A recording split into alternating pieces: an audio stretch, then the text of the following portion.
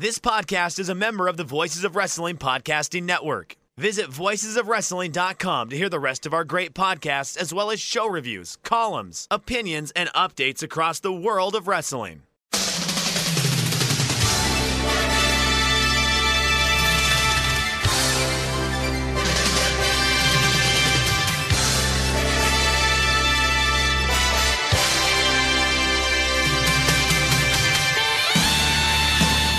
Hello everybody and welcome to a bonus episode of the Super J Cast. We wanted to get one in there before the G1 block finals. I'm Joel Abraham, joined by Damon McDonald. How you doing, mate? We are good. Joel was just waking up. Our sleep schedules are all fucked up, and it's all because of you guys. So yeah, we figured we'd get one in. It's important. There's a lot of good wrestling that we just saw that I'm excited to talk about. I know Joel is too. So it's probably going to be, I say this now, it's probably going to be very little nonsense and very little, going off course. But then I know we're in for a 4-hour. My friends are going to be texting me, "Where are you, dude?" I'm still doing a podcast. It's midnight. Yeah, I'll try and keep the shenanigans to a minimum because I'm going to the beach today.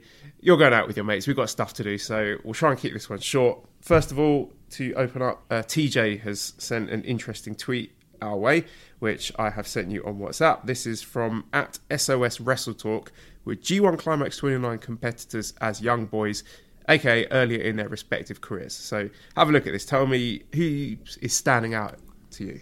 Look at these handsome young guys. Jeez Louise. Look at Fale.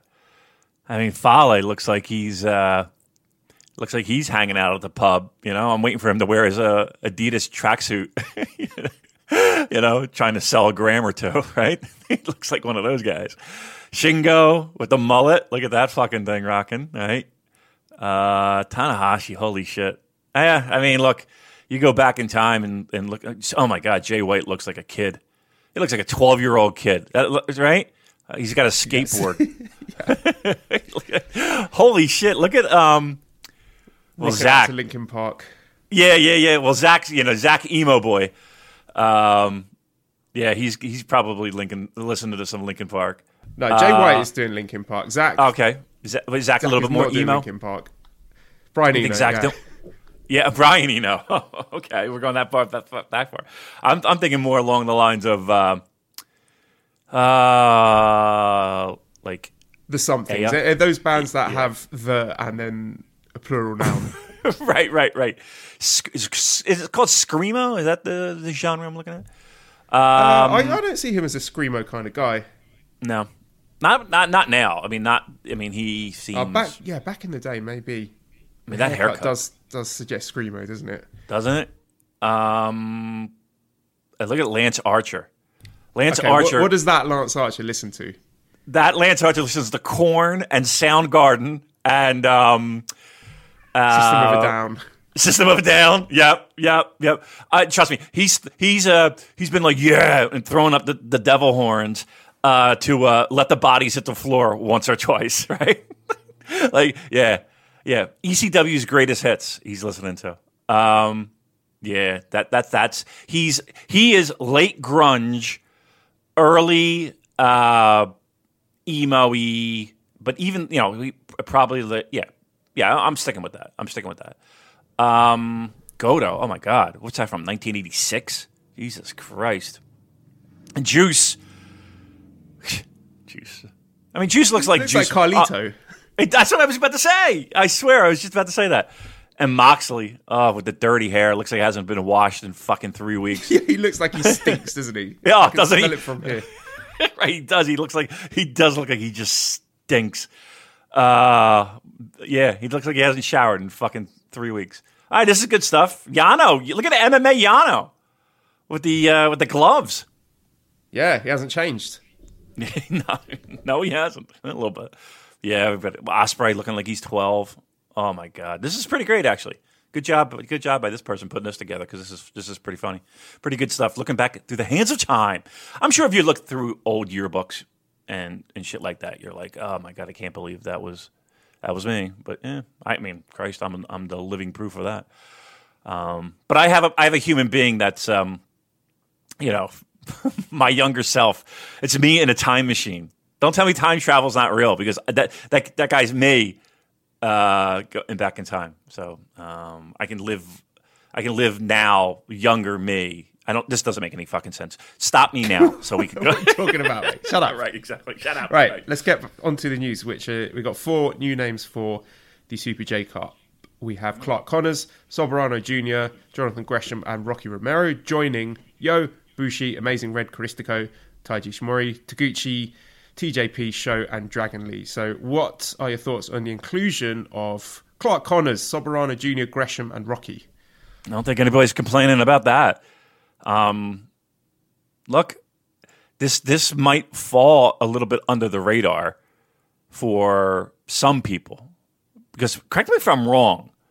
I heard, and I didn't get it confirmed, but I heard that this is not going to be on the network live, right? This is going to be on tape delay? Correct. Yeah, Kevin Kelly was on Observer Radio. He said that the 3 shows are not airing live because they asked if he's commentating on them. He said he's doing it in post-production, and the shows will air on tape delay.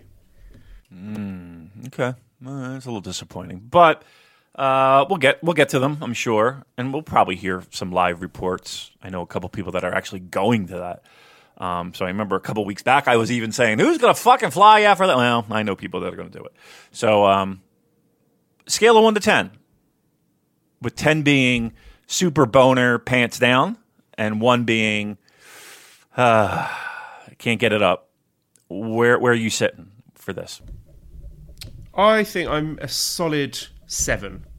It's not bad. I always like seeing the juniors in action, and there's a few interesting names thrown in there that I'm excited to see. I'm excited to see Clark Connors specifically, because everyone's talking about Carl Fredericks. So I want to see what Clark's got up his sleeve. I'm sure he'll be wanting to go and make a name for himself. Yeah. I mean, I was looking also, they were announcing the Pro Wrestling Guerrillas Best of Los Angeles, weren't they? Just a couple days ago, weren't they? And they were rattling off names, and I don't know. This does, it feels to me, and again, I don't have all the names lined up right in front of me, but this is a pretty solid lineup, all things considered, for what could easily be considered a little bit of a throwaway between tours for New Japan. I like the names. Listen. It's turned out better than I thought it would be. I mean, we're not getting Noah guys. We're not getting All Japan guys. We're not getting how it was back in the day. But I mean, in the current climate and where we are in pro wrestling and all that stuff, I can't complain about this. This is not that bad. Pretty good. Yeah, I'd go 7. 7's probably about where I would sit. And again, Jonathan Gresham, I love him. So that was good to see. Yeah, I'm about 7. 7's a good number. 7's a good measurement, if you will, of blood flow. I would say that. This is gross. Wow. even I kind of was like, I threw up a little bit. I was like, well, but yeah, that's where we are for Super. Now here's the thing. I always get excited because I always think the company's tweeting about us, and it's not. I always see Super J. Fuck. Always piss me off. So I was just extracting a cat from the top of my microphone setup. I've got it in an unfortunate position where it's very close to their bag of snacks. So they like to climb on top of it to get at the snacks. But I'm not having it this morning. Because when I was recording my Smartcast early in the week, Scampy walked on my MacBook and stopped the recording before we'd finished. So I was very upset about that. So I'm watching you, Scampy. Right, that gives us 13 names for the Super J Cup. And assuming it's 16... give me 3 more names to round it out for us. Well, I know that we have talked about this many times. The possibility of the current IWGP Heavyweight Champion, Will Ospreay. Did I say junior? Heavyweight. Make sure, please. Yes. Future Heavyweight Champion, maybe. Yes, correct. Speaking of time travel, yeah. I mean, I think Will is. Look, he's nuts. In the sense that he wants to do everything and be involved in everything. That we know. So I would say that's a name that we haven't heard yet to pencil in. I did hear, and I think you heard as well, Joel, a name of Robbie Eagles being mentioned. Right? So I think there's a strong possibility we'll be seeing Robbie as well. And then the third part of the love triangle. El Phantasmo. I think it's a solid guess, right? So that to me, that's a solid cup. That's a solid 3 days of pro wrestling right there. No complaints from me. All right, next thing on the agenda is a Jon Moxley interview with Nikan Sports, where he confirms that he can return to New Japan in the future. And the quote is, "In the future, I can always show up in Japan and have matches. Naturally, I want to have a match at Tokyo Dome." He mentioned that he'd like to face Minoru Suzuki, which that's a Wrestle Kingdom worthy match, is it not? I would say yes, right? I mean, I know that we kind of, in our fantasy booking of the Dome, we had some possibilities with Liger, right? And we know that hasn't fully been resolved, that little issue that they were having earlier in the year that we were all looking forward to. But there's 2 nights. There's no reason why we couldn't do that for one of those nights. And I don't think anybody would complain about that. That would be another little checkbox off of Moxley's box, who's had, to me, a better than expected G1. I got nothing but praise for what I've seen from him. So yeah, I would welcome him with open arms, and a match with Suzuki. Sure, absolutely, let's fucking do that. Yeah, definitely agree with that. And last piece of news here: Evan Deadly Sins W says that NJPW are running dojo tryouts in December. They wrote that they want men aged 18 to 23, and this is the interesting thing, at least 180 centimetres, that's 5 foot 11 inches tall. What is this height obsession? I don't know how stringent it is, but Kawato was the last Japanese young lion who didn't meet it. Ironically, Jushin Thunder Liger was originally rejected from the New Japan Dojo for being too short, and now his retirement will be one of the biggest attractions for Wrestle Kingdom 14. It's silly, isn't it? So, what are your thoughts on this height restriction for the dojo tryouts? Okay, so here, and again, I don't know anything when it comes to how they scout or where they scout and all that stuff. I mean, I know that they look at athletes, collegiate wrestlers and amateur wrestlers and other combat sports for a lot of the tryouts. So they kind of know what they're getting. If you're a pro wrestler on the independent scene in the United States, trust me, there's already eyeballs on you, right? If you've got a name, if you're a name and a talent, I'm pretty positive you don't even necessarily even need to go to the tryout, right? This is for people who are going for a tryout. So what they're in essence saying, they just needed some type of range or we're going to leave this as the cutoff point. That's not to say that, like, if you're an independent guy who's making a name for himself and you're under that height requirement by an inch, I don't think they're no longer looking for you. I just think that if you're an athlete that doesn't really have a name, but you're an athlete and you want to try out for New Japan Pro Wrestling, let's start here. Do I agree with it? I don't know. I know I don't know isn't really a hot take. I think if you're that good and that athletic and you can wow them and you show up to that dojo for that tryout and you're an inch under, I don't think they're going to be like, nah, get out of the ring. Right, so they're not going to have Liger with like one of those things that you have at a roller coaster. You must be this tall to ride. Right. Like if you're an athlete, you perform well, trust me, you're not going to get turned away. So again, I think it's just a guideline that they're using. I don't think that they have a tape measure and they're measuring guys as they walk in. Now again, I wouldn't be surprised if they do that just for their records and be like, okay, John Jones is 5'11" and Pete. Wait, what? Hold on. John Jones is not the MMA guy. Dojo. Yeah. No, I don't want to. That is a scoop and a half. I know. I did keep it under wraps. But you know what I mean. Pete Smith is 7 foot. 7 foot. I think he would be noticed. But you get my point. Athletes will make the grade, I think, no matter what their height, unless they're 2'9". All right, so that brings us on to the night 15 of the G1 Climax. This is taking place in Shizuoka on Wednesday, August 7th. And our first A-block match was Sanada defeating Lance Archer in 10 minutes 28 with an O'Connor roll. Lance Archer rocking a nice braid. And I don't know if this was just me. It looked like he had one red eye. Although maybe I was just imagining things, but he was looking particularly sinister this night. I thought this was a really good match. We had one of the most memorable spots was Lance Archer going for the choke slam, but Sanada just doing a backflip out of it and landing on his feet, showing off his incredible athleticism. And what is standing out to me so far for Lance Archer's G1 is that he's losing a lot, but he's still protected because there have been a lot of roll-ups and packages and things like that, where not too many matches where he's just been beaten with a finishing move and flat out 1, 2, 3. And he's getting applauded by the fans on his way backstage. So that was something that stood out to me. And yeah, this was a good match, good opener. Yeah. How about Sanada? You know, Lance Archer, I think we've beaten the horse. And I think everybody's kind of on that, I don't want to say bandwagon because I think it's a bad word, but everybody's kind of trumpeting the great job that Lance is doing. And we agree, right? But I kind of want to focus a little bit on Sanada, who, in my mind, back-to-back, not even back-to-back, like he's had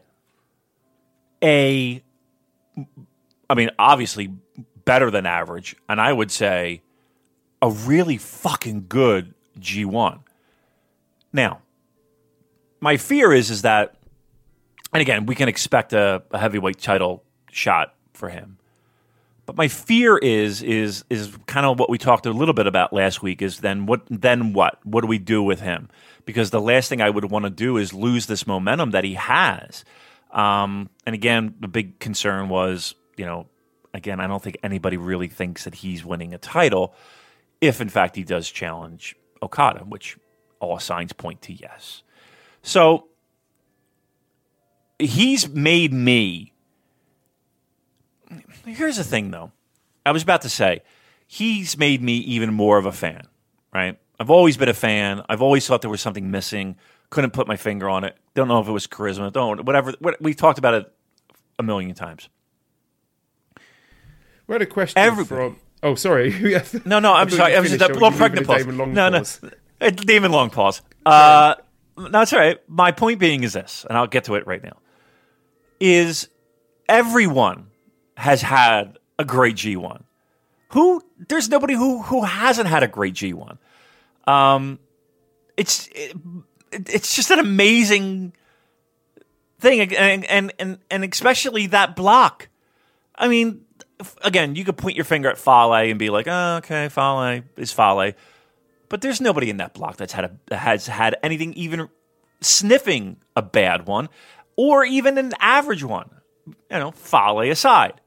It's just that they do so well in giving you everything that they possibly can give you from a match quality perspective. And at the same time, Joel, people have to lose, but they do it in ways that are creative and different, and they don't hurt the people that have to take 4 points, right? Like Lance Archer is coming out of this tournament a bigger star than arguably he has ever been in his entire career, and yet he's got 4 fucking points. Are you finished? Yes, now I'm done. Yeah, well, I was going to say, we've got a question from JRJ. He says, do you think Sanada is in line for a big push to try to convince him to sign a new deal with New Japan? He beat Okada, so he's due a shot at IWGP title after the G1. This is a dichotomy here, because I do want him to get more of a sustained push, but I don't want to see him challenge for the IWGP heavyweight title, because he's not going to win, and I've seen that match 3 times already this year. 2 of them were great. One of them was not so good because it was the title challenge and it was a foregone conclusion because everyone knew that he was not going to beat Okada at Dontaku, so that did compromise the drama for me somewhat. So he will get a title shot, probably at Destruction, but I'm not that interested in seeing it. I would rather see him having maybe a longer term feud with another singles guy leading into something for Wrestle Kingdom, because if the trajectory is failed title shot against Okada and then World Tag League and tag title match at Wrestle Kingdom, then miss me with that shit. I don't want to see it again. I want to see a big singles program for Sanada at Wrestle Kingdom, something fresh, something that's going to help push him to the next level. If they get lazy and slide him back into the World Tag League and tag title picture, then I think that would be a big misstep. But to JRJ's point, do you think they're going to give him a push to convince him to sign a new deal, keep him away from WWE? That's got to be a factor, hasn't it? But you would think that they wouldn't have had him beat Okada if there wasn't some sort of at least verbal commitment in place, right? Yeah, and again, there is time if he signs a new deal. To me, he's a perfect guy to be feuding over the Intercontinental title. He's a perfect guy because to me, that's a title he could carry, and no one would have a problem with that. Like if you're going to give him a belt and give him that air quote push, that's where he's landing. And to me, that's incredibly more exciting and incredibly more challenging for a fan, and plenty more to do than a heavyweight title opportunity where you really know that's where it begins and ends. I mean, he could win that Intercontinental title and against whoever's holding it, right? And it would be perfectly. Nobody would complain. I don't think anybody would complain. That's the, we talk about the heavyweight title and how it's protected and how not everyone can be that champion, and that's a good thing. In some cases, this is the other side of the coin where it can be, okay, you kind of know, or you kind of feel in your gut that, okay, obviously Okada's, maybe not obviously, but Okada's going to get past that to get to Wrestle Kingdom. Again, we could be dead wrong, but I think most people would agree with that. Brings us on to our second match of the night, which was pink-haired Hiroshi Tanahashi against Bad Luck Fale, with Bad Luck Fale winning in 9 minutes 58 seconds with a backslide, of all things. Yeah. I like this match, actually. It was a leg match. It was a smart choice considering the state of both guys. They've got good chemistry together. And I thought there was good drama built in simple things like, can Tanahashi do a German suplex or a sunset flip or something like that? It was very, very basic, but I found it effective. And I thought Fale bumped better for Tanahashi than anyone else so far in this G1. I thought this was the best Fale match of the G1. Wasn't anything spectacular, but I thought it was solid to good. And Bad Luck Fale winning with a backslide. I mean, I'm guessing that Tanahashi didn't want to take a bad luck fall, but it just looked absolutely ludicrous and it did make me laugh. Just the sheer ridiculousness of Bad Luck Fale beating Hiroshi Tanahashi with a backslide. If you told me that 2 years ago, I would have laughed in your face. Right. Two takeaways was, one, what is going on over there, man? Jesus Christ. You're sailing having an earthquake. I'll tell you what's going on. I've got a cup of water here and two cats wrestling on the table, and they've knocked my water all over my bed. Oh, no. All over the bed? Yeah. Oh, Jesus. Guys, take it easy over there. We're trying to do an award-winning podcast.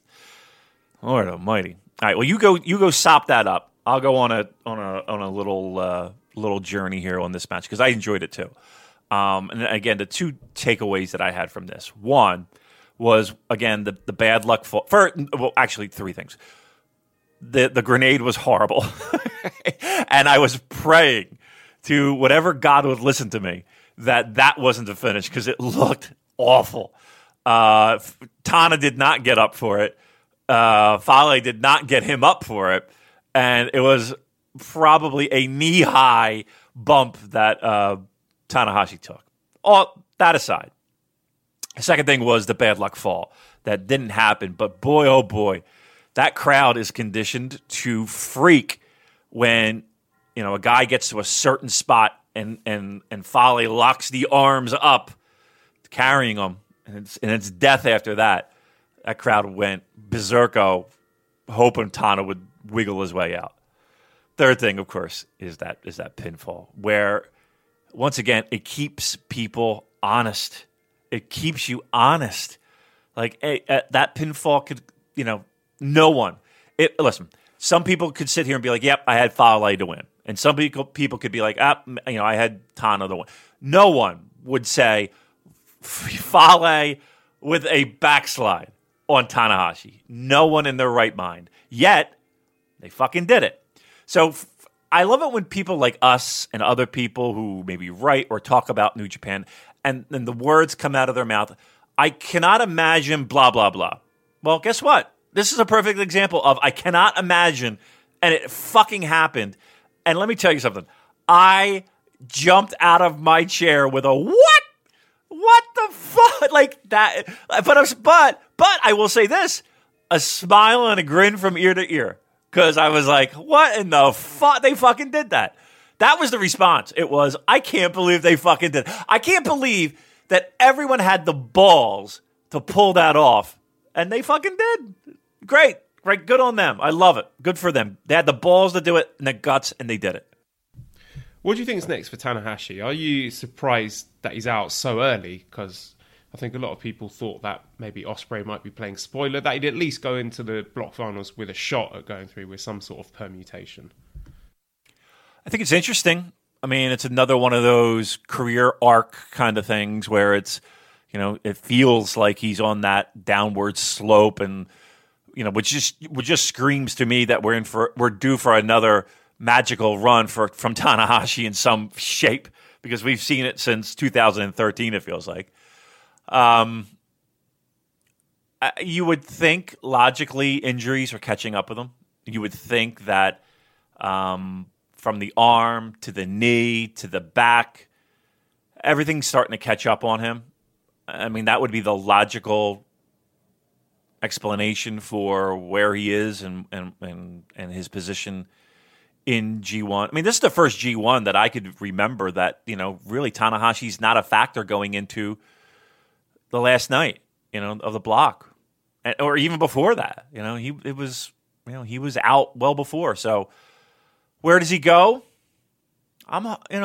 This is a perfect time for him to rest up for Wrestle Kingdom. I think it's really becoming where it's going to be Tana working big shows. I don't think you necessarily need him to work a lot of the smaller shows, a lot of the tag circuit, the multi-man tags. I mean, you could. I mean, it gives him that night off, so to speak. The fans still love him. I mean, you can't deny that. And let's be honest, if he were healthier, I don't think that this would be happening. I truly believe that it's just his body and the injuries and the pounding that over the years have just started to catch up on him. And I don't know. I think when you're at that level too, when you know that you have to modify your game a little bit, and you have to, and pro wrestling is a little bit different than any other sport, than say football or baseball or hockey or basketball or whatever. You kind of know when you can't do what your mind wants you to do, but your body's not allowing you. Pro wrestling is a little bit different in the sense that, you can prolong your career changing your style multiple times to kind of masquerade that. But I don't know if Tana's that kind of guy. He seems like he seems like a guy that I'm either going or I'm not going. And I'm doing it at peak capacity, or there's going to be a problem. On the other hand, it's Tanahashi, and I can't see him just being like, okay, I'm done, I'm stepping away. I think he'll be around for a long, long time. So where he is after G1, again, I think this has a lot to do with his injuries and his body, and he's starting to have to cash those checks, unfortunately. And this is where we are. Yeah, he seems to be moving into a zone of doing sort of big one-off showcase matches like a Jericho match, or lots of rumours flying around about Liger, possibly Tanahashi versus Liger at the Tokyo Dome. Give me a percentage chance that we're getting Liger Tanahashi at the Dome for the retirement match. That'd be something, wouldn't it? I don't. It could. I haven't heard. That's the one thing. Like, you just don't hear a ton of solid rumors or any feedback on the street, so to speak, of what that match is going to be. That Liger match, or Liger matches, for that matter. Could Tanahashi be one of those people? Yeah, of course. I think if Tanahashi rests, and you don't necessarily see a lot of big spot Tanahashi leading up to Wrestle Kingdom, I think there's a place for him on that card against a guy that maybe is a little bit more, less of a showcase and more of a positional match on the show. So I would say, I personally would say it's less than a 50% chance that it's Tanahashi, but it very well could be. We do have a question from Violent Skipping who says Tanahashi's matches against Okada and Ibushi were shorter than expected. Have we seen his last 30-plus minute epic? I mean, I can't say definitely no, but yeah, I mean, you could see the numbers and time and match length. And, you know, even we said, even though it was great, the bar that was set previous to those Okada-Tanahashi matches was, you know, super high. Some of the greatest pro wrestling that people have ever seen. And arguably one of the best feuds in pro wrestling when it comes to everything, really. So I would put my bets on, yeah. I doubt you're going to see that 30, 35, 40-minute epic Tanahashi match anymore. I think he's found a way to try to condense that into 20 and less. That's just, to me, physically. And again, he could prove us all wrong and go out there and pop out a 45-minute thing that we're all raving about and screaming our heads off over. But to me, I think those days are in the rearview mirror, and I think that's okay. And I think he's going to be new style Tanahashi for 20 minutes. That's going to be your new standard. Next match was Will Ospreay defeating Kenta in 60 minutes 33 with a Stormbreaker. I thought this was terrific. I really, really enjoyed this match. And one of the spots that really stood out to me, it was a relatively small thing, but when Kenta did a tornado DDT and just drove Ospreay's face into the top rope, just epitomizes the sort of nasty, painful-looking offense of Kenta. And there was the Sasuke special counted into the Falcon Arrow on the apron. That looked great too. A lot of people talking about a couple of slips from Kenta. So he slipped on some sort of springboard attack after the Ospreay count-out tease, and he also slipped on the powerbomb reversal later on into the match.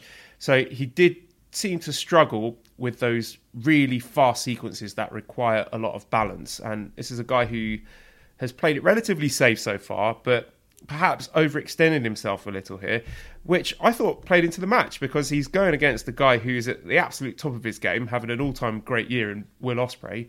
He tried to wrestle an Ospreay-style match and just couldn't quite keep up. He was a step behind and ended up losing. So I thought that worked.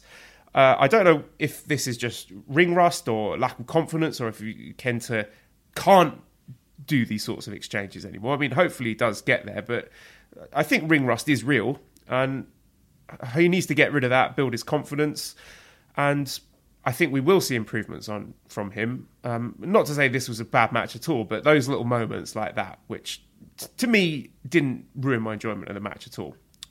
Again, I think it played into the story. He played Ospreay's game and he lost. He thought he was still 2009 Kenta. It would have been great if they directly capitalized on the slips. Like one that sticks in my... Well, obviously there's the example with Liger versus Sasuke, where in the closing sequence of that match where Sasuke slips on the top rope and then Liger sarcastically applauding. But there was an example last year with...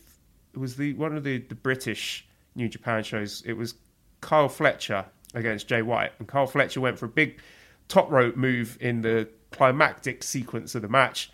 And he slipped. And it looked like a botch. He slipped, he fell off, and Jay White just ran in, hit the Blade Runner, and won the match. And to this day, I still don't know if that was intentional or not. I don't think it was, but just the way they capitalised on that was great. So I love little moments like that when there are legitimate accidents and they capitalise on it, make the most of it, and they become really memorable moments. I like the fact that we're on the same page with when it comes to Kenta. I think he's had an outstanding G1. I kind of shake my head a little bit at people maybe complaining or thinking they're not getting a full Kent. I mean, yeah, I mean it's 2019 and you know it's not 2005 and you know we've said it before. But I like the idea because I thought the same thing in the sense of it was Kenta trying to keep up with, 2019's Wrestler of the Year, and there's another example of a guy who's trying to be 2008 in 2019, and maybe again a half a step behind. The only thing I will say is this: those slips, and while they weren't absolutely devastating, when it comes to taking you out of the match, it was during a nice little build spot, right, where there was momentum being built, and it felt like it was both Kenta getting the offense and turning the corner and raising that and getting everyone's eyeballs kind of taking you on that ride, and we were going up the roller coaster. And so it felt to me a little bit more deflating, I guess, than you had it. Because when I saw them, again, the drop kick off the top after he got him back into the ring, and then there was the whole exchange thing where, it was kind of double underhook and something slipped and something didn't quite hit right. They were though both of those were the ones that kind of stood out to me of, we were rocking and rolling here. We were going up the roller coaster and we lost traction and our gears slipped and, now we got to rebuild a little bit. So it did take me out a little bit of the match, but it wasn't brutal. It wasn't, a super awful glaring thing. They recovered quickly because they're pros. But again, yeah, I do shake my head a lot when it comes to feedback about Kenta. We do get a lot of positive, and I'm definitely in that positive camp. But we do hear a lot of, I wouldn't say a lot, but there is a vocal minority that, again, I guess they're looking for 2008 Kenta, and they just aren't seeing it. I'll tell you what I think, David. Kenta would be a terrific addition to the Never title mix. I know they're in different blocks, so I don't know how likely this is, but how great would Ishii versus Kenta be? Great. His G1 has been fantastic. Let me pump the brakes. Fantastic. It's been really, really good. I'll tell you what, though. You mentioned Ishii. Kevin Kelly was talking like he's a junior. Did you hear those comments from him? I did. I mean, do you consider Kenta to be in the junior world? I definitely did not. No, the thought never occurred to me. Just if you're going to debut with a company in the G1 Climax, it makes you think they're not a junior. And we're past the point of the year where the juniors are the focus. And it's not like he beat Will Ospreay, so you're trying to lead into a junior heavyweight title challenge. So, yeah, it did seem like a bit of a strange comment. I mean, where are they going with this? Is he going to enter the junior tag league? Is he going to challenge for the junior title? Are they going to build him up to that for Wrestle Kingdom? It would seem like a strange choice when there are a ton of other more established juniors than him in that division. Yeah, it seems like there's stuff to the gills with people that that they can cherry pick, even from other promotions. I would think Kenta would be the last guy that you would put in a junior slot. I heard that, and that left me scratching my head a little bit. So, I mean, time will tell, but we have not heard anything other than Kenta being considered a heavyweight. So I would go with the Ishii. Yeah, absolutely. Never shot. That title could be very interesting. And again, we'll talk about it in a second. But that title, that could instantly become one of those, really interesting scenarios. If after what we saw after the shows that we're going to talk about, and throwing in Kenta into that mix, that's a nice little division there for you New Japan Pro Wrestling hard hitting fans. That's something you can sink your teeth into. Our next match was Kota Ibushi defeating Zack Sabre Jr. in 15 minutes 46 with the Kamigoye. Watching this match, I felt that this was Ibushi saving himself for Budokan. It was 90% Zack control, him doing his grappling, his submissions, and it did build up, but the first 10 minutes or so was a lot slower than the previous matches that these two have. And it did go up a few gears. The missed Bomaye into the series of near falls was excellent. And yet again, after the match, I noticed the camera was lingering on Ibushi glad handing the fans. So I like this match. I thought it was good, but they've had much better matches together in the past. They've had better matches. I liked it. I liked it a lot. I mean, I was probably were you in at least 4? Yeah, I'm 4 stars. It was really good. All right, there you go. Yeah, I mean, there were a couple of exchanges where, a couple slaps in the face where I thought somebody's going to lose a tooth, for Christ's sake. But I would agree. It probably wasn't their best, and you're probably right in the sense that maybe Kota was holding back a little bit. But you are right as well when you say, once again, we had a match where it felt like Kota was on the receiving end more often than not. And that's not the first time we've said that about him. I mean, is this by design to kind of give him, I don't know what the word I'm looking for, like a sympathy or, for lack of a better term, a fighting spirit to show that he's able to overcome odds and get wins when it looks like he doesn't have a fighting chance? Yeah, it seems to be going that way. I don't know. Yeah. I mean, that's the feeling I've gotten almost the entire tournament from Kota. It just seems like he's trying to play some type of underdog, and I don't really necessarily think that he has to do that. I think he's pretty established, I would think. But it does kind of feel that way, at least in my eyes, anyway. Okay, next match then was Kazuchika Okada defeating Evil in 27 minutes with the Rainmaker. I do feel that the first half of this match, there wasn't any real drama because it wasn't so much that I thought Evil couldn't win. It was more that it was inconsequential because he couldn't win the G1. And it was going to come down to Okada versus Ibushi anyway. So I felt there wasn't that much at stake. And the crowd were pretty quiet for the first half. I just thought the first 15 minutes were pretty forgettable. Didn't need to go so long. But that said, the last 5 to 10 minutes were really excellent. And Evil impressed me a lot. And he has impressed me throughout the whole G1. His lariats, the Snapdragon suplexes made it look like he was actually trying to kill Okada. Because I've noticed this throughout the G1. There just seems to be a bit of extra oomph. He seems to be hitting people a bit harder. There's a bit more aggression and intensity to his attacks. He's hitting people harder. It's like he looked around and he saw the new signings like Kenta and Moxley and Shingo and people coming up from the other divisions like Ospreay. And he's looked around and he's thought, shit, someone might take my spot in this company. I need to pull my finger out and show what I'm made of. So he thought he might get lost in the shuffle, and he stepped up. So he's very much impressed me throughout this G1, and particularly in the closing 5-10 minutes of this match. Yeah, and I think a lot of credit has to go to Okada too, who, in my mind, I don't hear a lot of people talking about his G1. Maybe not as many as I thought I would. I think Okada has had an outstanding G1. Just up and down every time he seems to deliver. And again, you're right, a little bit slower, not even slower.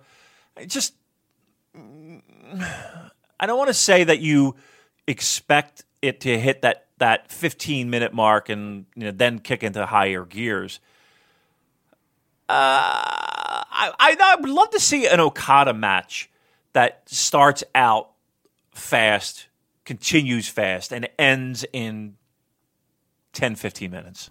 There was that Okada versus Zack, and that was one of my favourite matches of this G1 because it, by Okada standards, was a sprint, and I loved it. Right. Yeah. So I mean, I would love to see that more, just again to keep us honest. But this match felt like you knew you could invest yourself a little bit harder once you heard the 10 or the 15-minute call. Right, then you knew, okay, here we go, and that's exactly what happened. I think Okada's had an outstanding G1 though. I've enjoyed every one of his matches, and he's had some of the best of the tournament. And I dare I say, you take the closing stretch from every guy, the closing 5 minutes, and you compare them to every other guy, and I would take Okada's near the top next to just about anybody else's. I think Ishii needs to be in that pile. I think Shingo needs to be in that pile. But the last 5 minutes of an Okada match, it's fucking art. It's fucking beautiful. And I would put it up against anybody's. Let's move on to the next show, which was Thursday, August 8th in Kanagawa, the Yokohama Cultural Gymnasium. And our first B block match was Toru Yano defeating Taichi in 5 minutes 4 seconds by count out, and he wrapped up Taichi and Kanemaru in the ring apron to everyone's amusement. I don't have a great deal to say about this. Yano, I think he's done a decent job in keeping his material fresh. I thought he was going to be leaning heavily on the t-shirt over the head gimmick after the first couple of matches, but I thought he's done a decent job in having a bit of variety in terms of where's the wacky finish going to come from in each of his matches. And I'm quite surprised that is he still alive going into... No, he's not alive going into the final match, but having 8 points at this point is quite impressive for Yano. Yeah, I mean, right? I mean, you at the end of the G1, when you're looking at the final standings, and maybe even going back next year, you're going to remember, oh shit, he had 8. What is it? What is he going to wind up with? 8, 10 points maybe for fucking Yano, and again, they're bigger names that he's getting wins over. So, yeah, I can't say that there was anything that I was, super thrilled about this match. The burrito spot where they're wrapping everybody up. It's silly. It's Yano. People enjoy it. That's fine. It's not my cup of tea all the time. Again, the shorter the Yano match, the better for me. The sprints I prefer. But, yeah, I mean, if you like the comedy, I'm sure you got a boner over this one. Next was Tetsuya Naito defeating Jeff Cobb in 12 minutes 47 with the Destino. I've been saying this a lot, but I thought this was Cobb's best match. I think he's very gradually improved throughout the tournament, but I want to give the credit to Naito here because I think Naito is the perfect opponent for someone like Cobb because he's going to fly around the ring, bump like crazy for Cobb, make him look like a monster. But to give Cobb some credit, I thought he sold his leg well. He took some big boy bumps, and it just seems a lot crisper. They nailed all the big spots. Cobb is a guy I feel like his absolute ceiling is like a 4.25 style match. I don't think you're ever going to get anything better than that, and that's when he's with an absolute prime opponent, like best in the world, sort of top tier opposition. What I thought was also funny about this was at the beginning of the match, Naito was doing a sumo pose, and then at the end of the match, he did the sumo hand gesture where they accept the sponsorship money. He did that when the referee was giving back his Intercontinental title belt and then spat in his face. So classic Naito there. And yeah, I know we touched on it last time, but the Destino call, I cannot imagine that. Imagine that Naito winning the main event at the Tokyo Dome and that being the climactic call of the match. I don't think it works. We're going to be there live. We've got our tickets, so we won't have to listen to commentary. But yeah, maybe we'll get some people tuning into the Japanese commentary there for that one. What did you think about this match?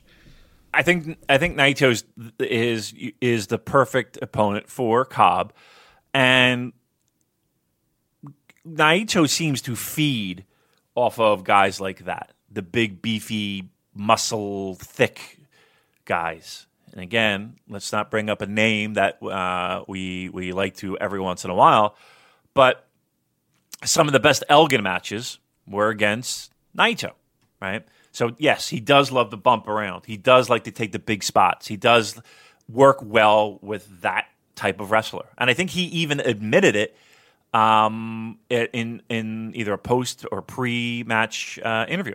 So even he seems to enjoy those type of guys. So, yeah, I agree with that 100%. The Destino call, yeah, I mean, you're right. If you look at if you predict a Naito win, that might.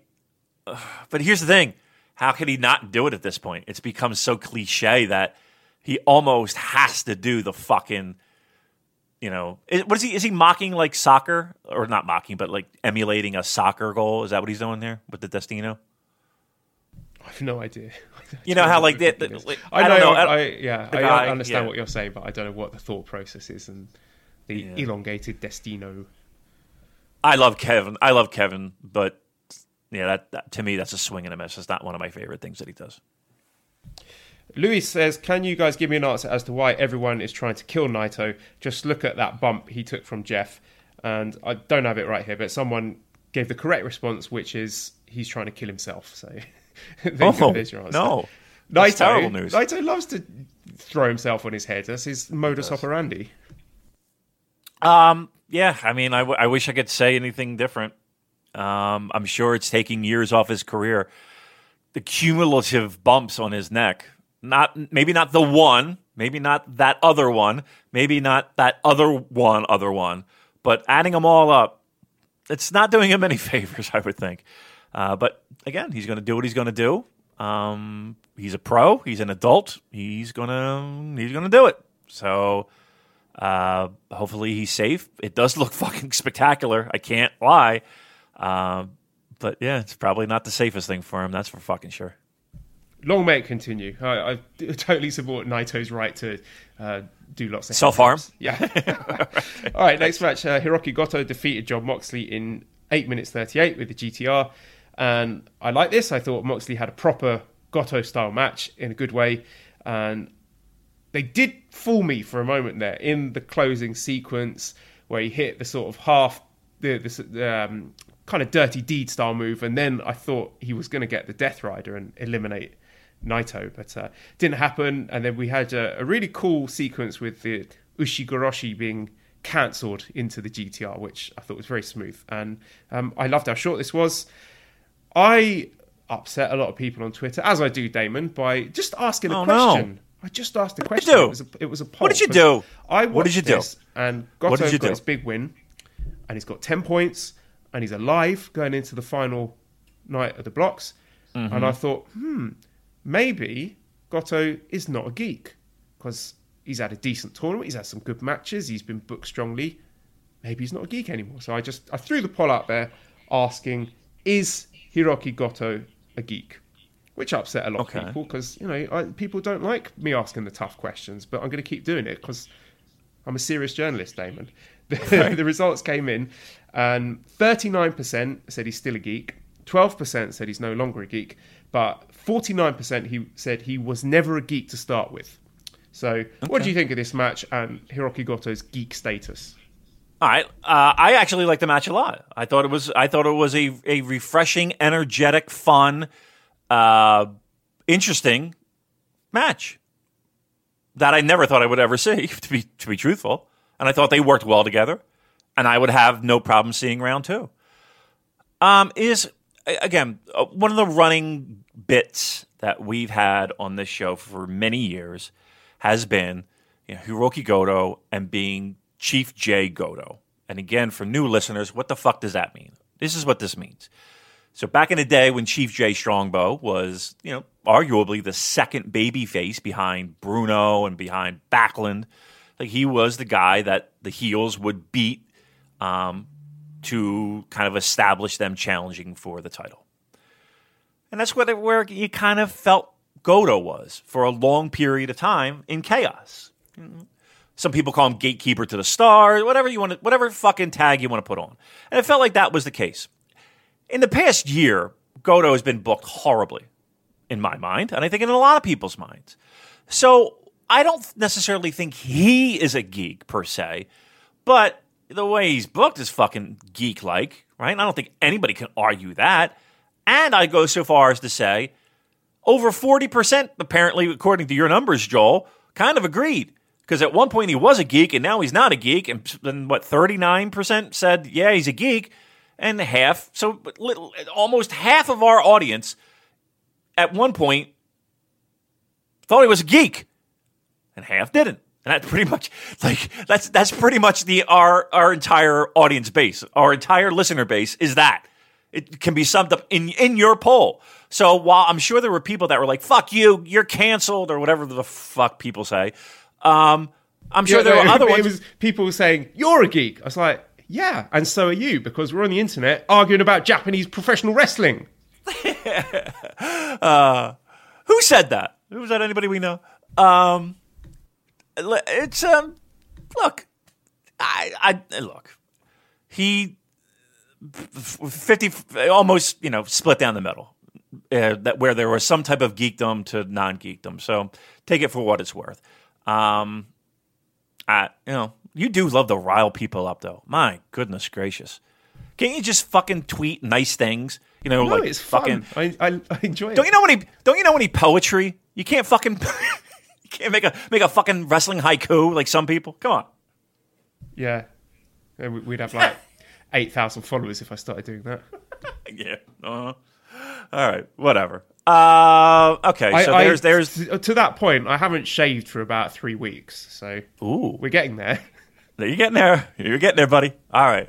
Everything smiles. Everything's coming up roses. All right. Okay. Next match was Jay White defeated Juice Robinson in 23 minutes with the JTO. What does JTO stand for? JTO. It was the TTO in the Tanahashi feud. Was it Tanahashi tapped out? So maybe this is Juice tapped out. Yeah, you go. I don't know. I thought this match was really, really good. I enjoyed the legwork, and these two have just got really good chemistry where it feels more like a fight than a lot of Jay matches do, and it's just got really nasty. And here is a quote from, I think this was Robin Reed in our Voice of Wrestling Slack, which is something I agreed with. And he said, one of the many cool things about the Young Lion system is that it makes random matches into grudge matches for people that came up together, even if the two guys haven't been directly feuding for quite a while, which is something I totally agree with. And it was something they leaned into in this match, that their history in the dojo together. And I really enjoyed this statement. I know we had the traditional Jay White Gato interference spot, but I felt it played into the match, it played into the story, and that moment where Juice Robinson was going for that pulp friction onto the chair, and you know he's not going to win, but you're just willing it. You're just like, come on, just fucking nail that motherfucker with it. Drive his face into that chair, and it didn't happen. And you're like, I got caught up in this match. I loved it. You did, and he does. Jay White does do that, and it feels like the modern day heel is a guy that's just going to disappoint people like us, right? That I don't even. Well, I guess it does. Right. I want to jump in and articulate myself more clearly here. Specifically, we're talking the Gato interference. I think in some matches where he needs to get that edge over someone, it works. But he didn't need to do it in every match. Like, I don't need to see that when he's trying to beat Jeff Cobb, for example, or Taichi. He should be able to put those guys away with his wrestling skills. You can have all the character work and all the heel stuff, and that will not harm his heel heat at all. But for me, in these big matches where he needs to beat a big rival like a Juice Robinson, I'm okay with it. Yeah, okay. I'm just going to bring up a point, and I just need people to do their best to come along for the ride with me, just for a little bit. Open your mind, free your mind, and if you disagree, I'm fine. But hear me out.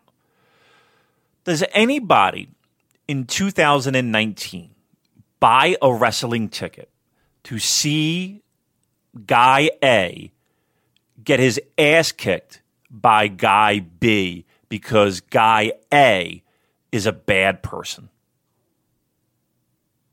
Is that a rhetorical question, or do you want a response from me? I would love a response from you as the voice of the pro wrestling community.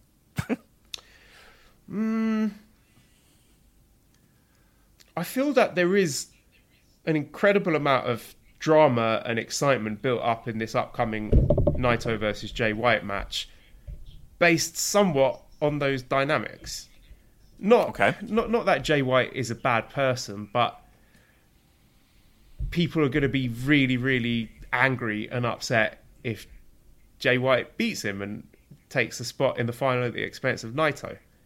Or is that not quite what you were saying? No, it is.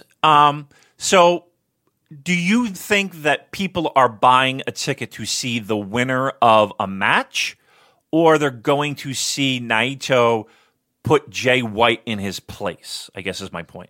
I guess my overall thought is this. In 2019, do you really need a heel like that? Like, is that, like, I can understand it in the 70s and the 80s and even in the 90s. There's, I feel like there was an absolute need for something like that, especially in American pro wrestling. Do you need that in 2019 in New Japan Pro Wrestling? I don't, personally. I've heard the arguments from people who are big fans of Jay White and how it generates genuine heel heat and adds a lot of drama to the matches. I'm leaning more towards your side of the argument, but I'm not saying that there's absolutely no place for it in New Japan in 2019. I just would like it to be used a little bit more judiciously, because on the whole, I do like Jay White. I enjoy his matches. His character work is terrific. But like I said, I would be happy to see that in about 10% of his matches, not every single time. Right. Because it just becomes a bit tropey. Right. And again, I understand why we needed heels and baby faces in the 70s and in the 80s. I mean, that's what drew people to the arenas. That's what put people, motivation a lot of times to, you wanted to see that guy, in the steel cage finally get the fucking ass kicking that he deserved for putting people through hell. I don't know if necessarily that's, is Jay White that...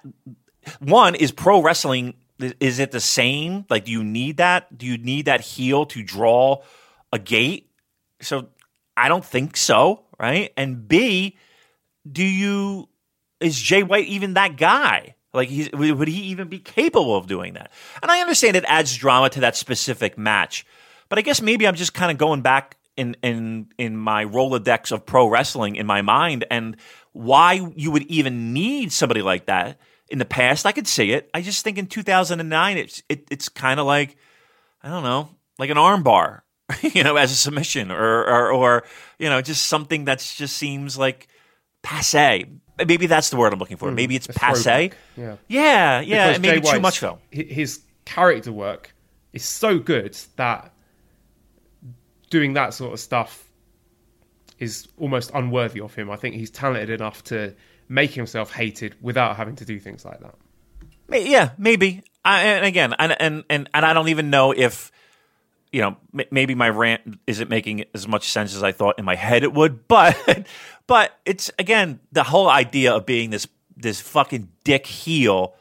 Again, in 1980 and 1990, I would say, okay, great. You're a dick heel. You want to see the guy get his ass kicked. I don't know if people are buying tickets to go to the Tokyo Dome to see Jay White get his ass kicked, or even to the Budokan, as opposed to, Jay White versus Naito, let's see who makes it to the finals. You know what I mean? I guess that's my biggest argument.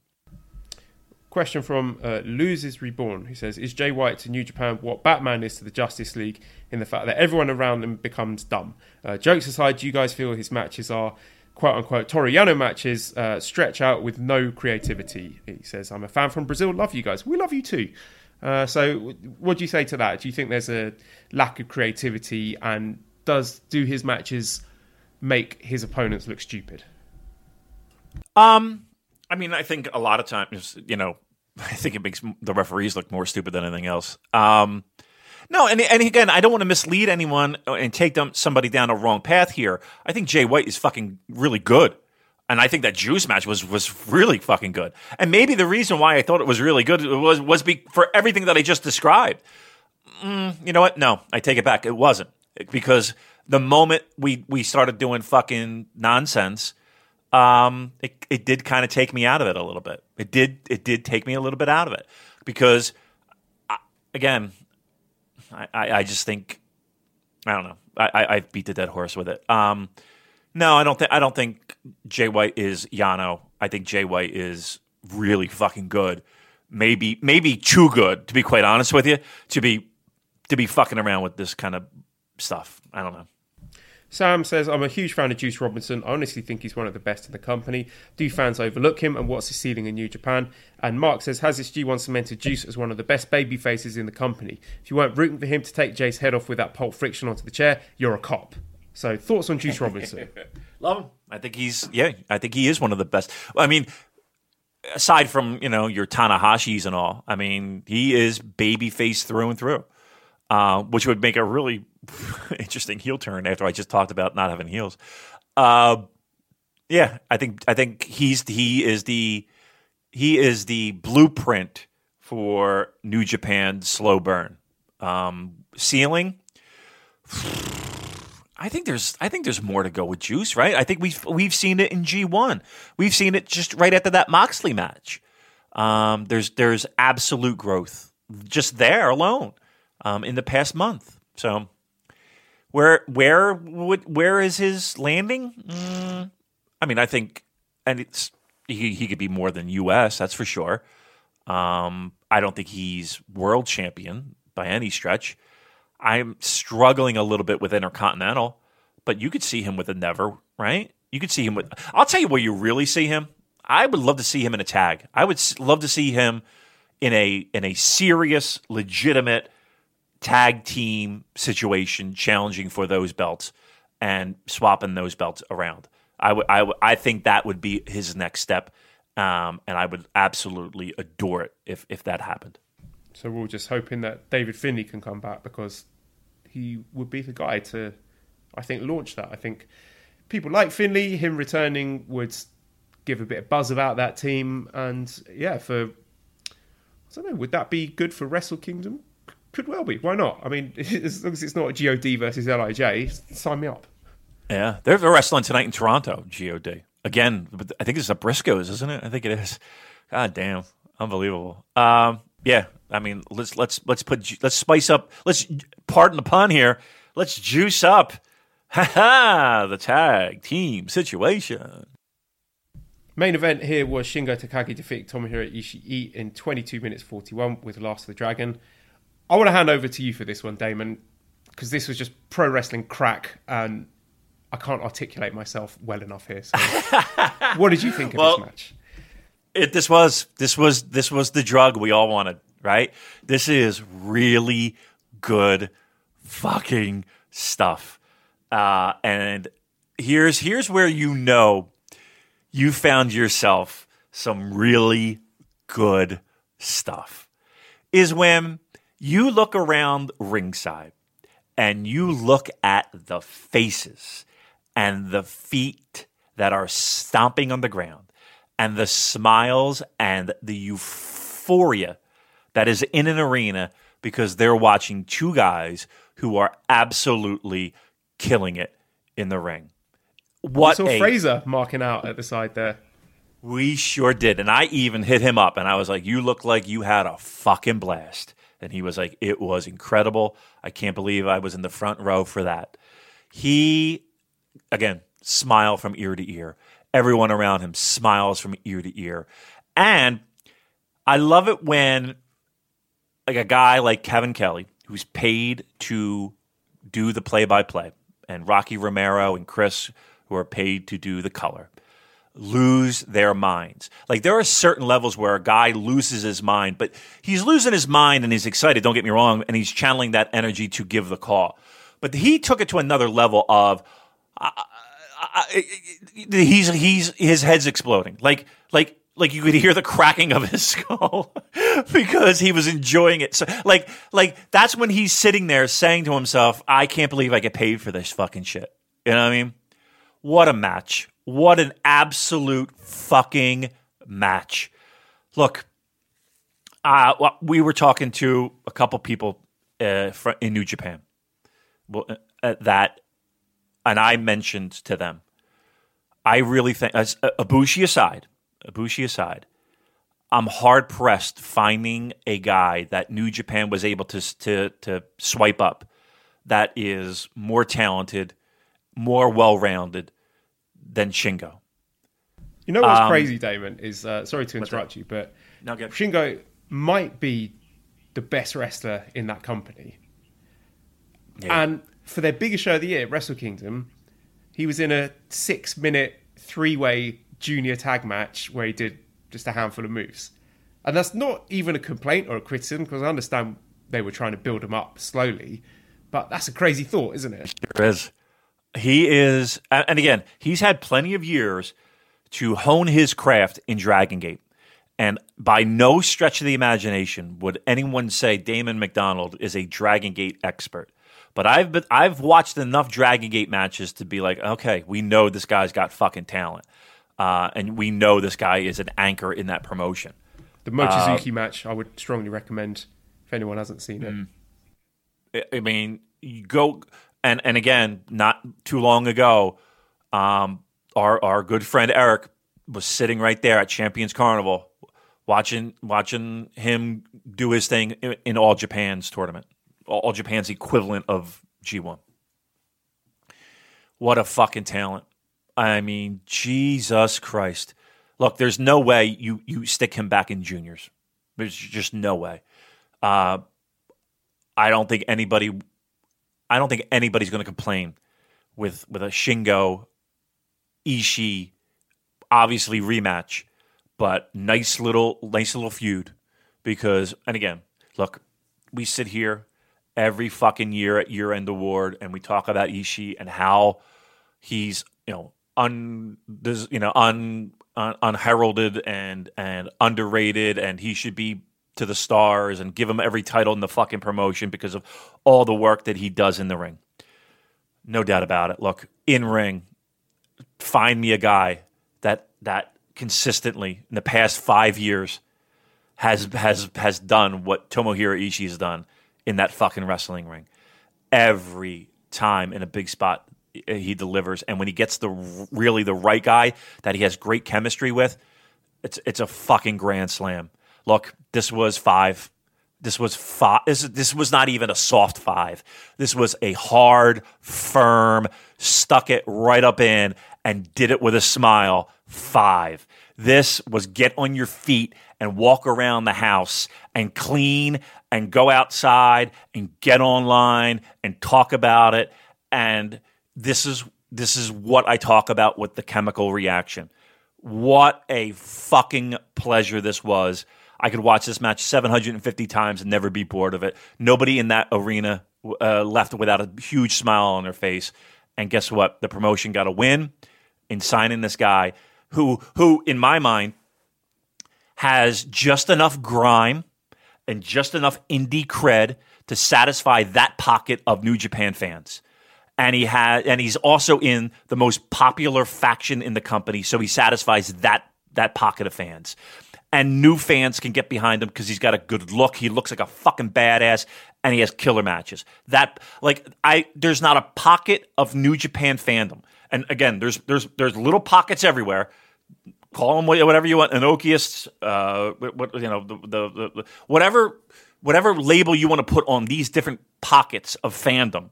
New fans, Bullet Club fan, whatever. There's Wrestling nobody Body that's Part Twitter. Right, Wrestling Body Part Twitter, right. Whatever fucking faction they want to belong to. Jerk-offs who have podcasts. Where's your podcast? That's my catchphrase now. That really is funny. You should get a t-shirt of that. Where's your podcast? I want fucking t-shirts with where's your podcast and your face on it. I would buy it tomorrow. Anywho, no, there's not one person that you can find online that's like, Shingo kind of sucks. He doesn't really sell. Oh, his fucking offense is weak. Nobody. No one. Everyone is all about Shingo. And so are we on this show. What a fucking joy, dude. The floor is yours. The fuck quotient was off the charts for this one. There was just so many moments where I was sort of jumping off my bed where there was a lariat and I just thought, he's taking the other guy's head off here. And just little images that are going to stick in my mind. The blood coming out of Ishii's ear and that blood being on Shingo's bicep. So when you see Tomohiro Ishii's blood trickling down the bicep of Shingo Takagi, you know you're watching a great match. Right. The meaty lariats where the camera catches at the perfect angle and you get that little spray of sweat illuminated. And it's just perfect. It's like a beautiful piece of art. It was amazing. And just to add Go to read a what book, Joel. Go read a book. To add to what you're saying about Shingo, I don't think the rest of the year talk is that clear cut anymore. Because I think Shingo, without necessarily being booked to be, the unbeatable monster that he was, has just been stunning, so good that I haven't decided yet. I mean, I'll wait till the end of the G1, but I'm not going to say neck and neck, but it's close. It's close. Really close. But here's the problem. So, yes, you can go down Best of the Super Juniors, and he is right in that conversation with Will. The problem is I just don't think, and help me, but is there the body, collective body of work where every match from the Dome against Ibushi all the way to where we are now in G1, it feels like Will has had a lot more singles opportunities to make this happen, whereas Shingo may not have had all the available singles matches that Will has had. Now, when the tap on the shoulder has occurred for Shingo, yes, without question, he's fucking delivered. But Madison Square Garden, right? Best of the Super Juniors. You could put the collective package and his G1. Is that enough to offset a Will? And again, for me, I'll let my cards on the table right now. For me, it's Will, Shingo, Okada, in that order. I'm not sure about third place. I still have Will edging it, and that's not because I think he's done more with his opportunities than Shingo. He's just been given more opportunities. Like, correct. As the point I mentioned earlier. So Wrestle Kingdom, Ospreay has a big opening match, 20 minutes with Ibushi, where Shingo is in a 6-minute 3-way junior tag match. G1 Supercard, Madison Square Garden. Will is opening against Jeff Cobb, put in a great spot. Shingo is in the Honor Rumble.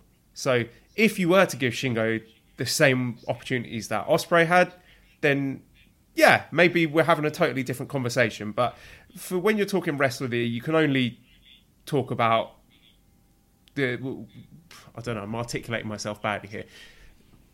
Whatever cards you were dealt that they've been given. Ospreay's been given more opportunities, yeah.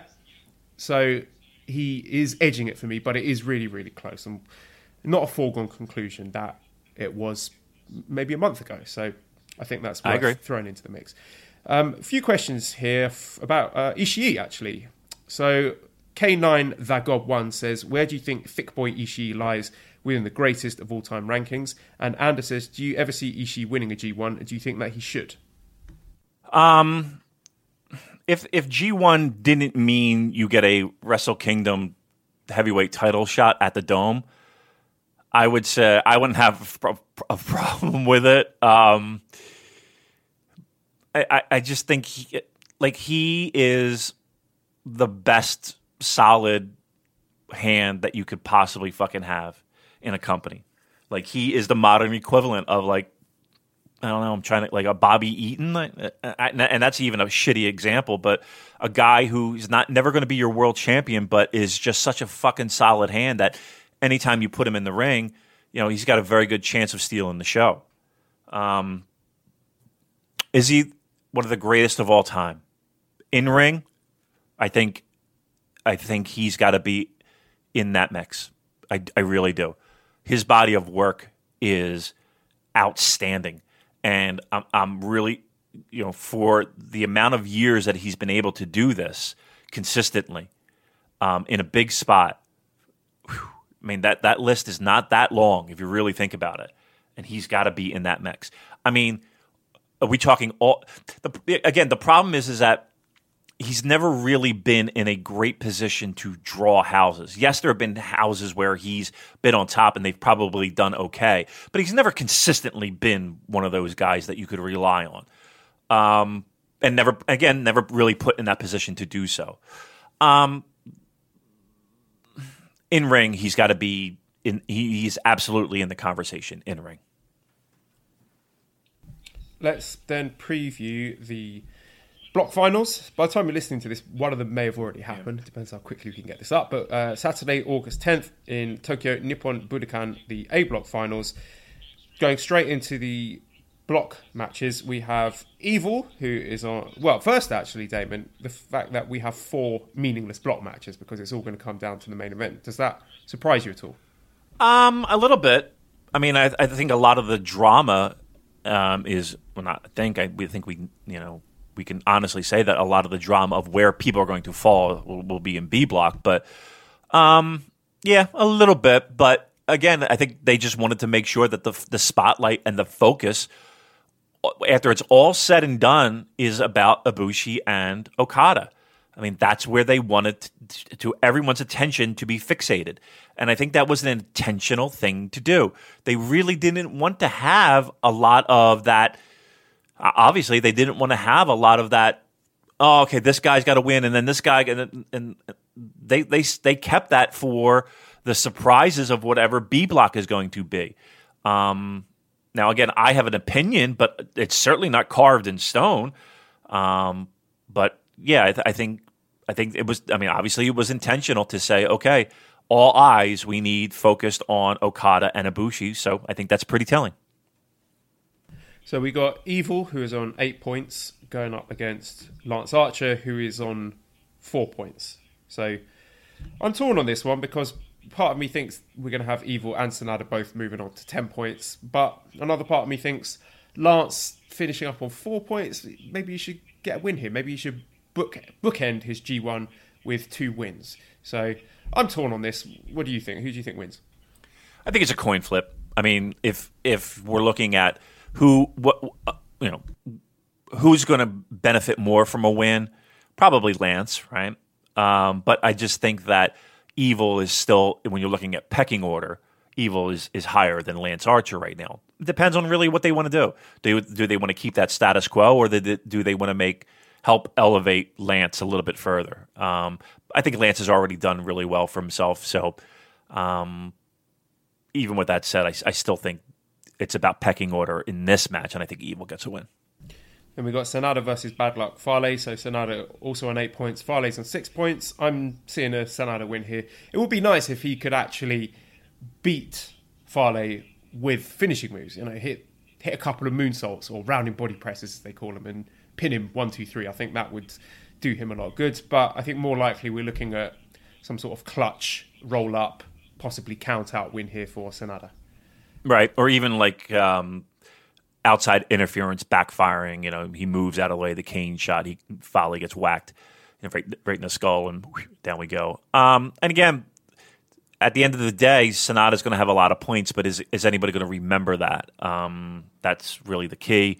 His big win being against Okada, of course, but again, a lot of empty net goals, as they say. So late in the tournament, but I still think he picks up a win here. I can't. Again, they're not going to give Fale the win just to give him a win. Sanada's the guy.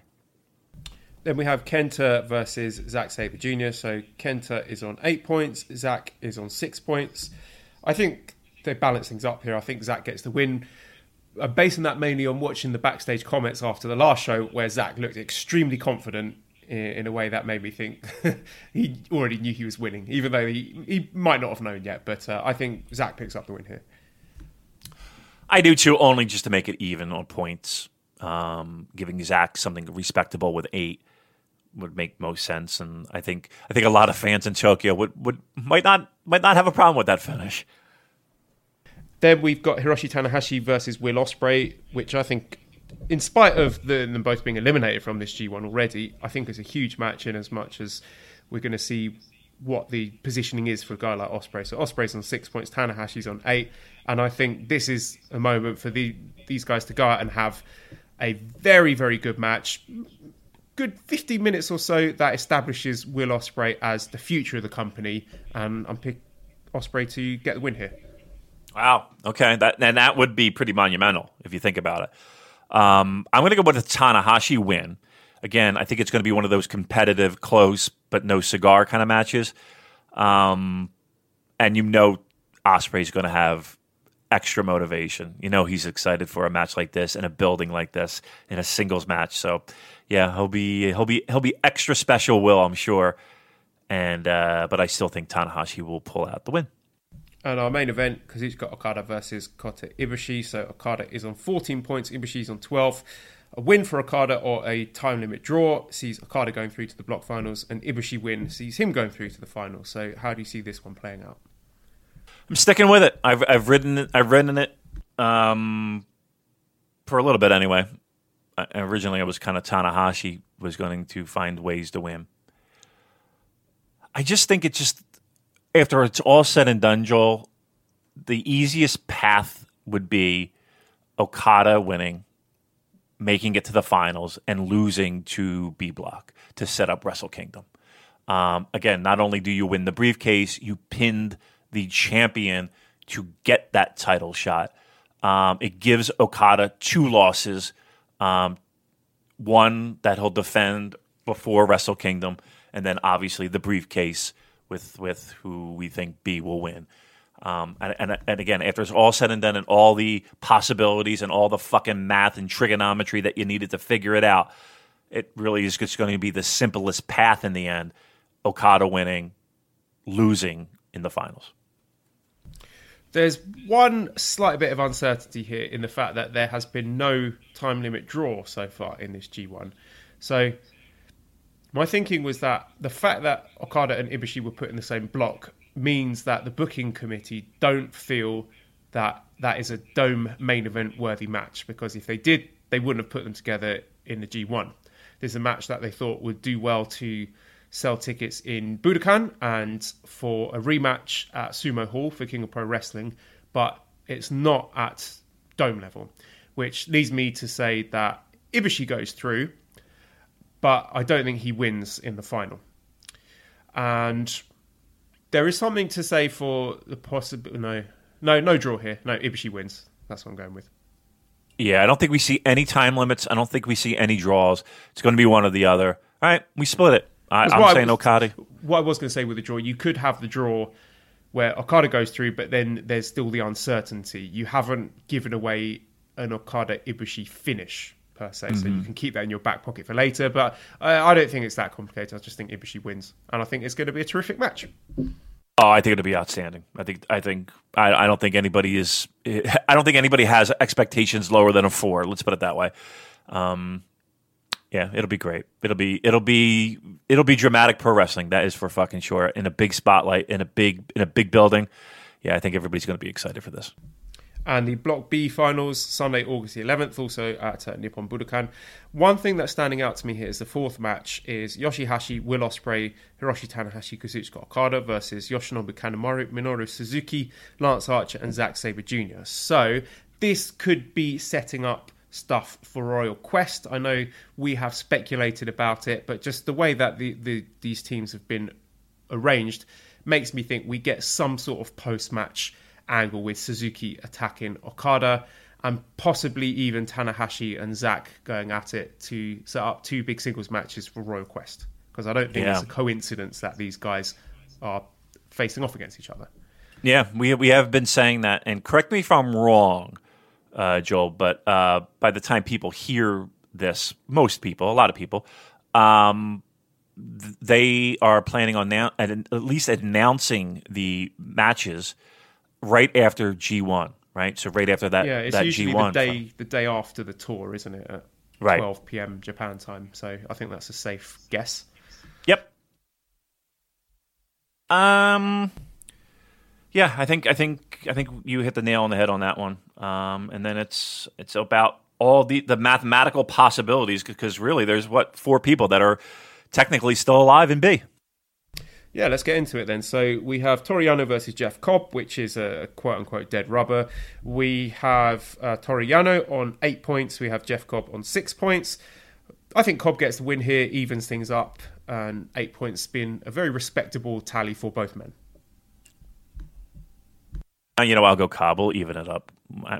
Truth be told, I think the excitement is next and onward. But this is just wet your palate a little bit. But I'll go Cobb. Why not?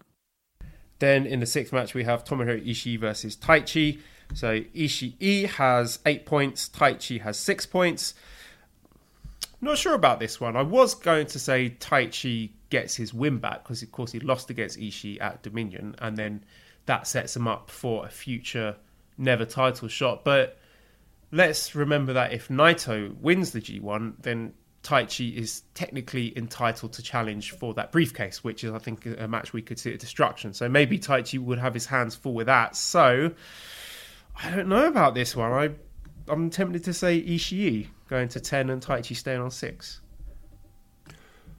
Yeah, but then like that makes Taichi look like, pardon the phrase, a geek, because he couldn't beat Ishii, but now he's going to go against Knight. You know what I mean? That's true. Okay, you've changed my mind. Taichi wins. Taichi wins. All right, we'll go with that. And here's where things get interesting. 7th match is Juice Robinson against John Moxley. Of course, a rematch from the Best of the Super Juniors final. So there are lots of different permutations here. I'm looking at this flow chart. Me too. I got a flow chart in front of me too. Somebody from Reddit, right? Yeah. This is the user is Zeromus Prime. Are you looking at the same one as me? Yep. Zeromus Prime. That is correct. So why don't you do the possibilities of a Juice win? Why don't you do that, and I'll do the possibilities of a Moxley win. How about that? Okay. So if Juice wins, and Goto wins, and then Naito wins the B block. If Juice wins, Goto wins, and Jay White wins, Goto wins the B block. If Juice wins, Shingo wins, Naito wins the block. Juice wins, Shingo wins, Jay White wins, then White wins the B block. So if Juice wins, then there is a 50% chance of Naito winning the block, 25% Goto winning, and 25% White winning. I know on the Moxley side there is a mistake. If you see the top comment on that Reddit. Oh, yeah. But there has to be, like, craziness ensues. So, okay, But those are the permutations in the eventuality of Juice Robinson winning. And I guess the big takeaway is that if Juice wins, Moxley's eliminated. If Moxley wins, Naito's eliminated. Yeah. And here's the thing, too. And again, I talk a lot about the clearest path, right?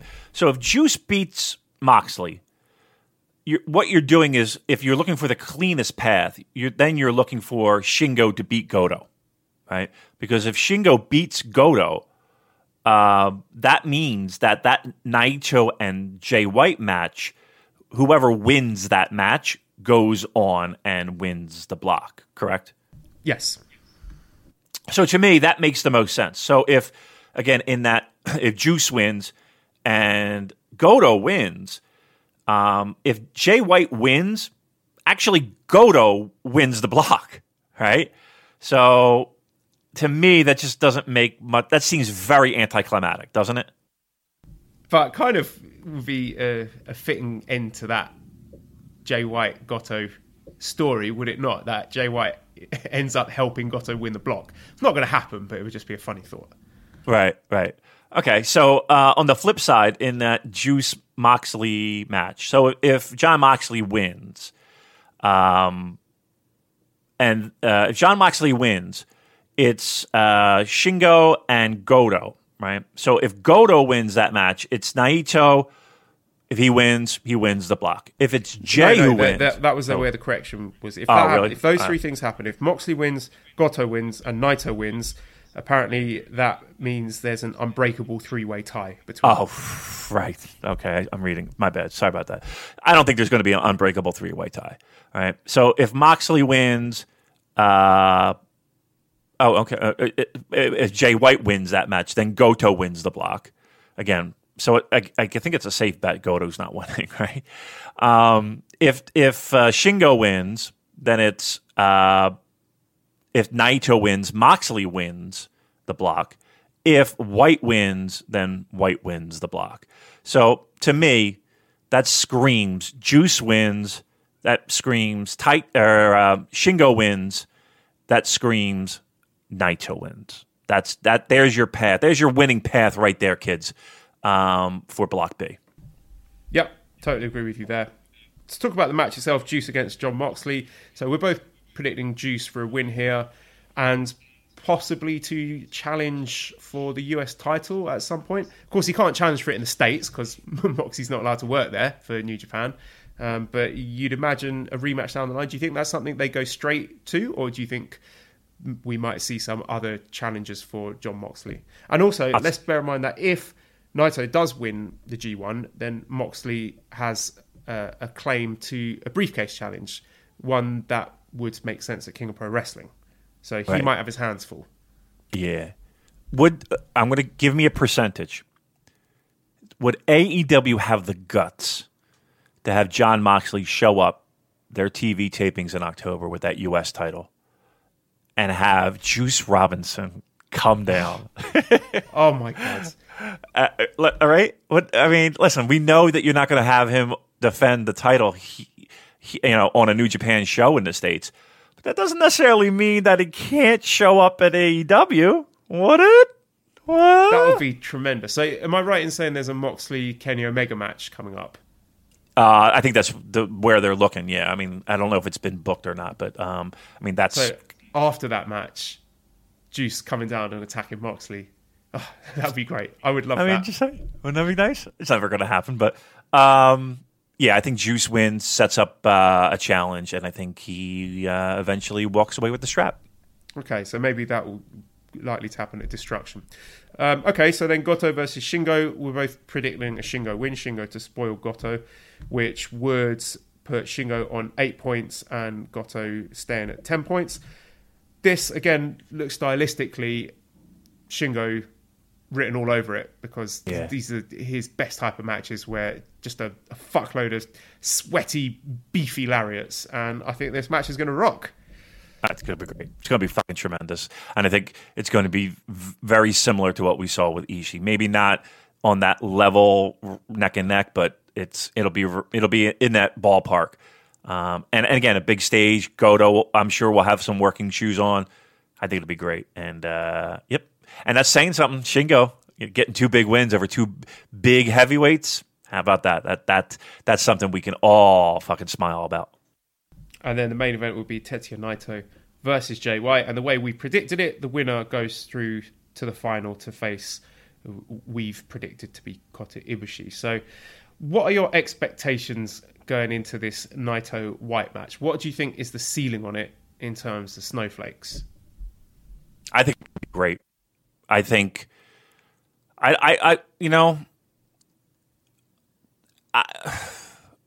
I'm trying to be realistic, and but I'm also trying to be optimistic too. I think the ceiling is 4.5. I think that's the ceiling. Now, can it be better? Yeah, I do. I think the building might do. It really depends on if we get fucking bullshit or not. I'm going to be honest. I hate to say it. I'm laying it all on the fucking line. If we get bullshit, your ceiling is 4.5.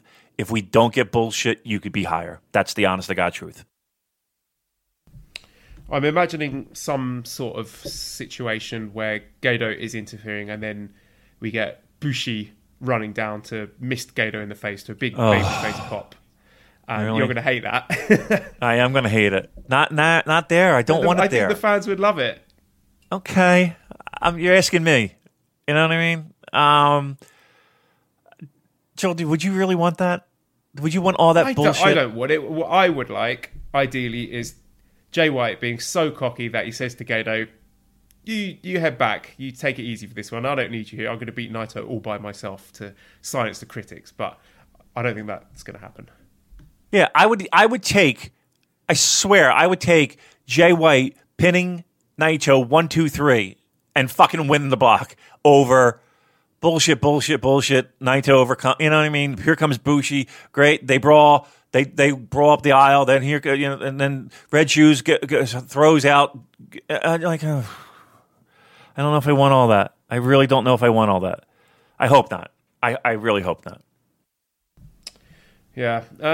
In terms of the outcome, I've given all my reasons why I think Naito wins the G1, because I just don't think you're going to I don't think Okada's losing the title before Wrestle Kingdom, and I don't think you're going to redo Okada Ibushi at the Dome. So I think Okada Naito is the match to make, which means Naito wins this and then goes on to beat Ibushi in Monday's final.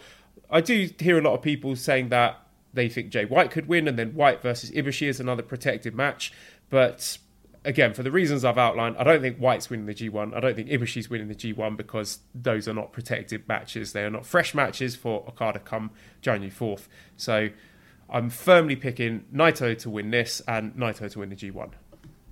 Agree 100%. I think finals will see I think it's going to be Okada, but and Naito pinning Okada, getting the win, getting the briefcase, getting the trophy, getting the contract, and getting the win over the champion. I think it's a menage a trois of wins for Naito, and off to Wrestle Kingdom we go.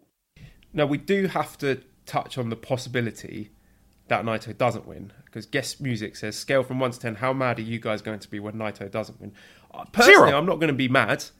Hey, just for I've said it before, just for the absolute meltdown that would be inevitable. And I don't think it would be the right move to book that, but if it does happen, we are both going straight on Twitter, are we not? Oh, I'll make a special appearance. I'll make a special appearance because I can't wait to see all the. I'm canceling my subscription. Some people were telling me that they cancelled their subscription after Moxley beat Naito. Right. Oh, I mean, look, they are a passionate group. Those LIJ fans, they are a passionate group. And here's the thing too. They've been told to wait, and they've been told to wait, and they have been told to wait, and they have been given a little taste of a title, and then they've taken it right off, and they've been told to wait, and they've been told to wait. Their patience, you would think, and especially after the start of the G1, when they were having fucking a meltdown. And there were people that were sticking true. I saw a couple people that were holding true, and they were like, you know what, we're not giving up giving up any hope. This can still happen. And that's a payoff. And just like you described before, we're going to bring you down as low as you can go. And when you think there is no more hope, out of the ashes rises your hero. Your boy. Chest pump and fist to the sky. So if they did do that, I think it's a mistake. I don't know how you overcome from that. No, this is last chance saloon for Naito, isn't it? Right. It really. If he doesn't win this G1, then he's not getting it. He's not getting it ever. He's not your guy. How's that? And I said it before. I said if he doesn't, I don't know if he stays with the company. Why would he? At that point, why would he?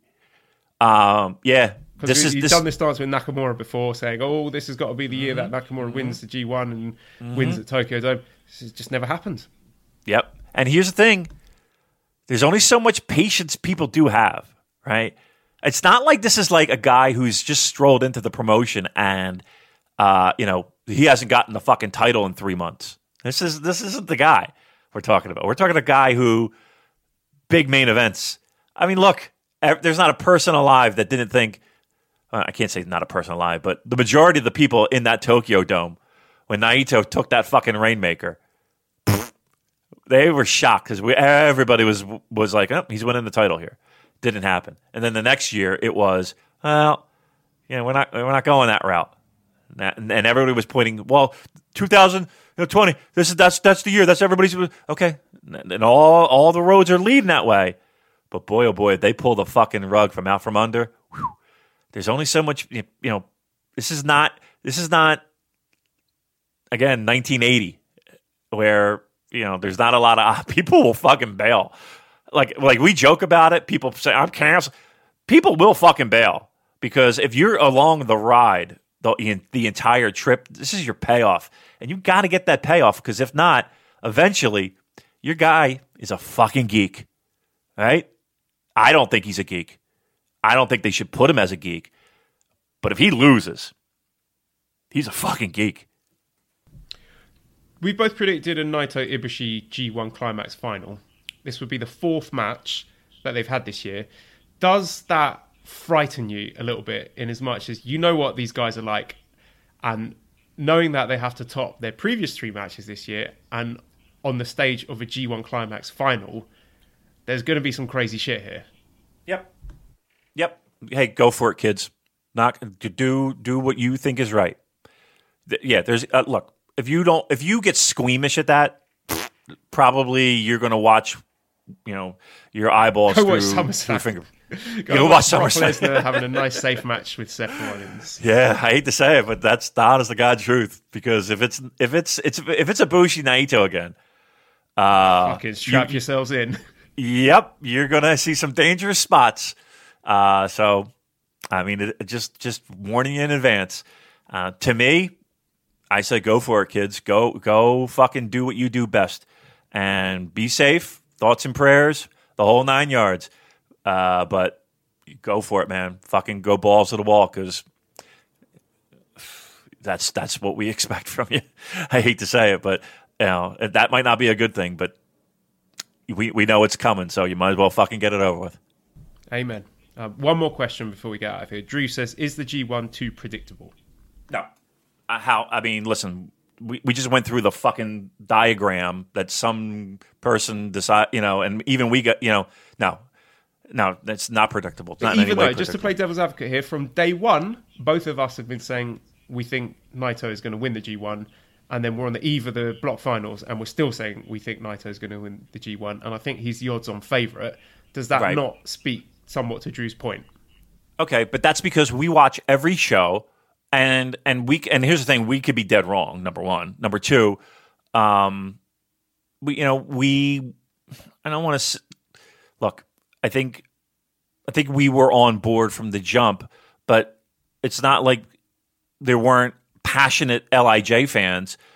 After Naito picks up loss number 3, that were shitting their pants, shaking their head, getting on Twitter. I can't believe this fucking shit. No, it's not that predictable. And here's the thing: they've done everything in their power to get you off the scent. They really have. They've done everything in their power to get you off the scent. We're just fucking idiots that obsess over this dumb shit. So, your best bet would be don't listen to us. Don't go online. Just watch the shows, because if you're that type of fan, then you're probably even more surprised than even a lot of us. So, no, I don't think it's that predictable. All right, so let's get out of here then and give the plugs. Discord, you can join the chat and get in that live event spoiler zone to talk about these G1 Climax block finals as they happen. You can find the link to the Discord in the show notes. Buy one of our t-shirts, prowrestlingtees.com/superjcasts. Massive thank you to Andrew T. Rich, who is going to edit and upload this for us, and you can follow him on Twitter at Andrew T. Rich, and his excellent podcast, Music of the Mat, which is one of my absolute favourites to listen to. And also thank you to editor Dan, who usually does amazing work for us. You can follow him on Twitter at EscapeTheBoxUK, because there's some exciting new projects coming from him. Please subscribe to the Voices of Wrestling Podcast Network and give us a 5-snake review on iTunes. Follow us on Twitter at the Super J Cast. Thank you everybody for listening, and goodbye.